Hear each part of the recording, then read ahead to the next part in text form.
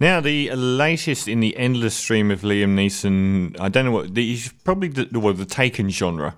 There you go. Is Run All Night. It came out a couple of weeks ago in Australia, and it may still be stinking up the cinemas. No, it's not bad, actually. It's a story so stock, I think, that it actually probably did come off the back of a cereal box.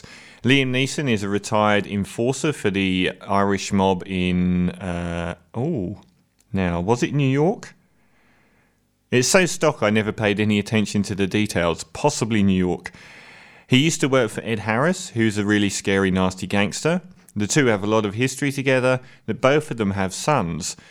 Liam Neeson's son won't have anything to do with him, neither will anyone else he knows, because he's been responsible for some of the most brutal and sadistic murders, dozens of them over the years.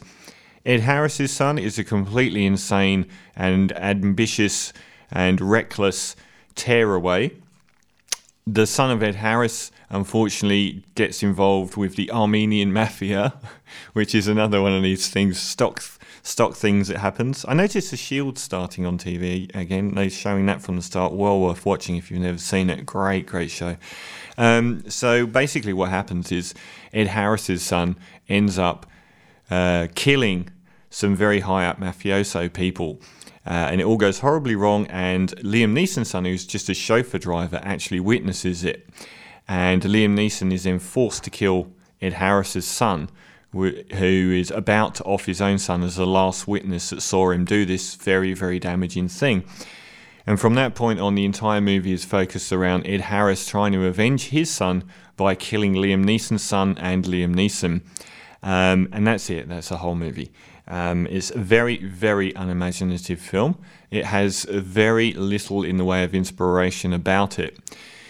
But it is incredibly well made. I was surprised on the inspiration score because the director of it is Jaume Collet-Serra, who I believe is a Spanish director. And I say that because out of all of the Liam Neeson ones that I reviewed A Walk Amongst a Tombstone recently. That's awful. Taken 1, 2 and 3 I think are awful. But a couple of the ones he's made that really stand out, The Grey, which was the one about the wolves, I thought was really good. And probably the best of his Taken movies was Non-Stop, where he appeared as an air marshal. I thought that was really well done. Really, really good film. Ludicrous ending, but out of all of those films, I think that's the best of the lot. So given that those were probably two of the more interesting and imaginative of the Taken, sort of post-Taken genre films, I would expect Jaume Collet-Serra to have a more interesting story, and that's a letdown. But where this film triumphs over a lot of films like it is the incidental stuff's so well done. The backup cast is really high class. Ed Harris is fantastic as a gangster. If you've ever seen, and if you haven't, watch it, State of Grace, which is an early 90s gangster film that was completely overshadowed by Goodfellas when it came out. It's about the Irish mob in New York.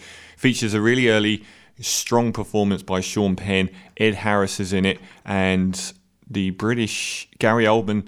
Really, really good film. This isn't in that league at all. But he plays essentially the same character, which is a charming, charismatic guy, but also he comes across very scary and quite evil. And as the movie progresses, it's quite clear that he's a sadistic human being.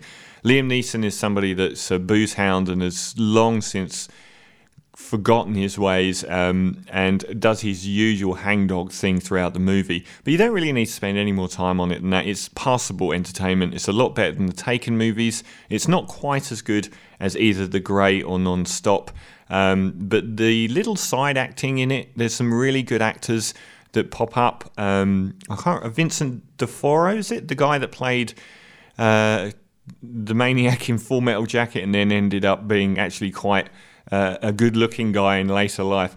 Every little bit that pops up is a little bit classier than these films have a right to be. So I'll give it 7 out of 10 for Run All Night.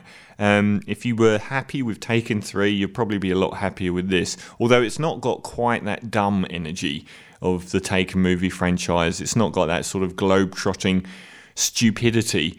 This is all sort of long journey through the night stuff. I liked it. Run All Night. 7 out of 10. This is from the feature artist Bill Fay. I played a track from his self-titled debut.